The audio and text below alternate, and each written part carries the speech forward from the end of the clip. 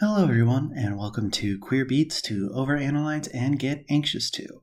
This is a weekly music podcast that focuses on artists that aren't heterosexual and or cisgender. I'm your queer host, Ben Wayne, and I use he, him pronouns. Now, let's talk some tunes. In this episode, I dive into Alaska Thunderfuck's 2019 album, Vagina. Alaska Thunderfuck is a drag performer that came to attention while being a contestant on RuPaul's Drag Race, and I don't know if it's considered a spinoff, but RuPaul's Drag Race All-Stars, and her name comes from the strain of cannabis called Alaskan Thunderfuck. This is her third studio album, and yes, I know Alaska is a drag queen, but while performing and releasing music, she is using her drag persona, and as such, I will be using she, her pronouns throughout the episode. Not all queer music needs to be overly serious or deeply personal, and I see this album as a celebration of camp excess and tongue-in-cheek self-aware silliness. While it may come off as less valuable than quote-unquote real music, I will always argue that even if there are songs about social media, walking into clubs, or loving just a print, that doesn't make it any less valid than any other form of music. It's still art because it makes you feel something. I picked this because it's a really fun campy album that actually has a lot of depth and layers to it once you get past the almost neon plastic shine.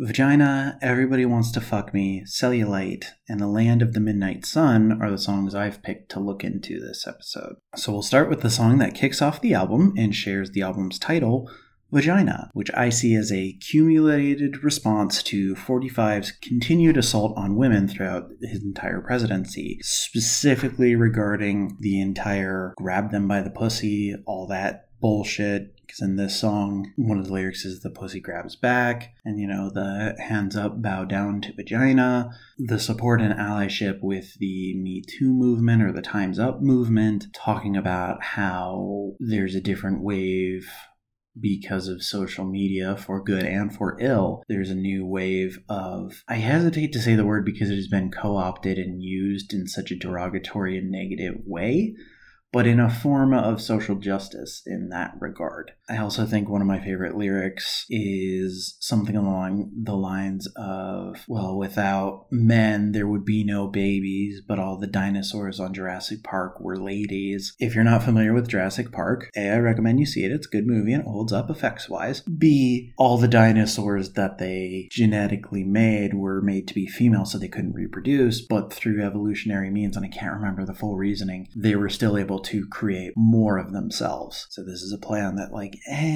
don't really need men. They're not really useful. I love that it's just an aggressive worshipping and loving vagina.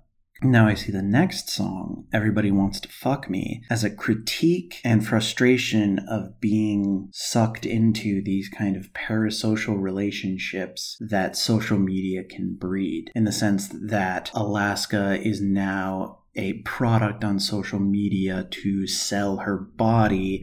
Even one of the lyrics is just, use me, that's what my body's here for, to show that people that use social media, we are the products because it's a quote-unquote free service, but there's the targeted advertising, there is the invasion of privacy for the advertising, there's the harvesting of data, all that good stuff. And I think it's also interesting that it's kind of it sounds very self-aggrandizing and very arrogant in a way, because the whole chorus is everybody wants to fuck me, everybody wants to fuck me, but the rest of the lyrics are all kind of saying how difficult it is to maintain that persona. Like, I spend all day looking at pictures of myself, and I spend all night looking at pictures of myself because everybody wants to fuck me. And so it's almost like Alaska is stuck in this loop of, well, if I want to maintain relevance and for people to keep paying attention to me, I have to constantly be online and constantly engage with people. I'm being sexual and being used and commodified in a way that is constant. It's not a one and done product that can be enjoyed. It's because there is so much content and there is so much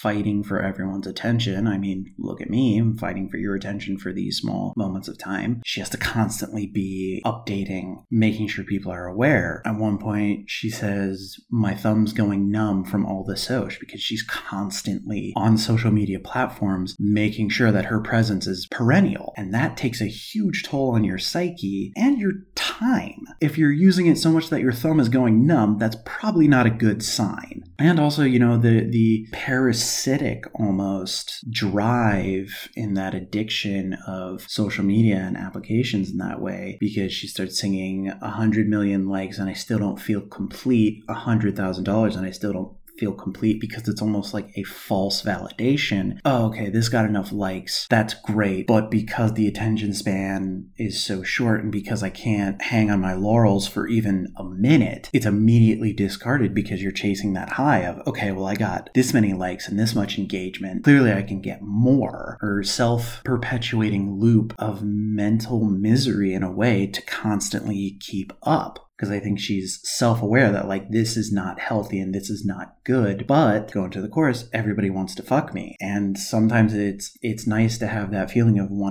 of being wanted by so many people. And again, just falls into that addictive cycle of constantly looking for that it's almost like using Splenda instead of sugar, where like your body is tricked to thinking it's having real sugar, and then you crave more because you're not actually getting the thing that your body wants or needs. To me, that's what I kind of see it as. It's like, oh, I've got this internet validation, and that's going to supplant my internal love and validation. But it's so short-lived, I have to constantly keep seeking it out. A beautiful love song for fat and chubby people comes with Cellulite. I think it's a really fun song that explicitly embraces fatness, and as a person who is chubby, it's really nice to see that in songs and actually see it as, I think at some points, fetishized, which can be a little off-putting, but to me, I don't see it as much of a fetishization. That is a hard word to say for me, as opposed to a celebration and kind of calling these people out of, you, especially cis gay men, there's kind of this, maybe not unspoken, but there's this kind of expectation that all of them have to be trim, have to be fit, have to be athletic, have to have the bodies of Adonises. And I understand there are many different subcultures within the gay community, within the queer community, but I think what is common, and especially when it comes to porn, unless it is specifically like a niche porn like bears or specifically looking up fat or chubby, they are all ripped, with little body fat, perfect teeth, perfect everything. Their skin is flawless. And this song is like, your ass is so fat you got cellulite. And they don't say it as a form of disrespect. They're like, yes, we want a really fat ass, because a lot of people, if they want to admit it or not, are attracted to chubby and fat people. And because of the conditioning we're grown up with, that's seen as somehow morally wrong. When if everyone's happy and enjoying themselves and consenting, why does it matter?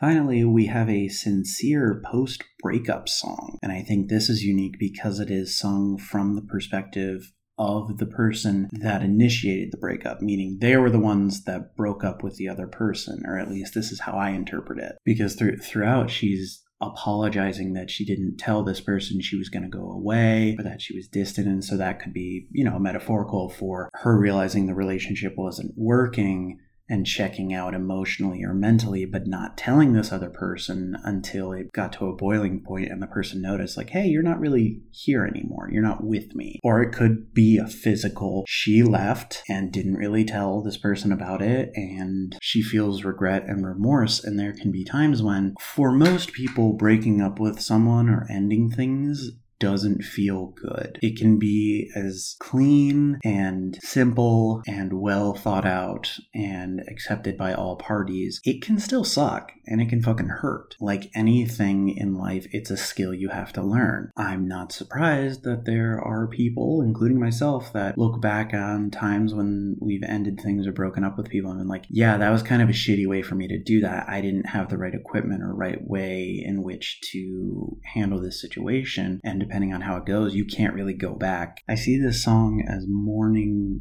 that relationship and regretting how it ended. I don't think she regrets the relationship ending. I think she regrets how it ended.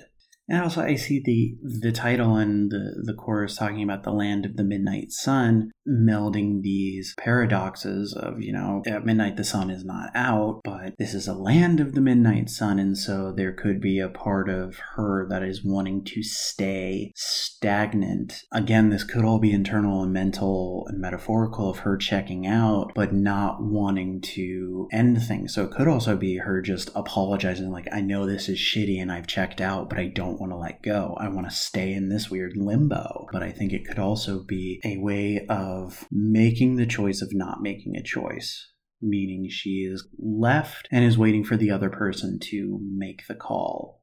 But now it's time for me to wrap it up. Thank you so much for listening, and please feel free to reach out with your own interpretations, opinions, or recommendations. You can find me on Instagram at Queer Beats Podcast. I'm most active on that, and I pick a new song each week to highlight, so if you don't have time to listen to a whole album, but you want to check out some new music, that's definitely something you should look into. You can also send me an email to queerbeatspodcast@gmail.com. I hope you have a great day, and you keep those positive vibes going. Take care.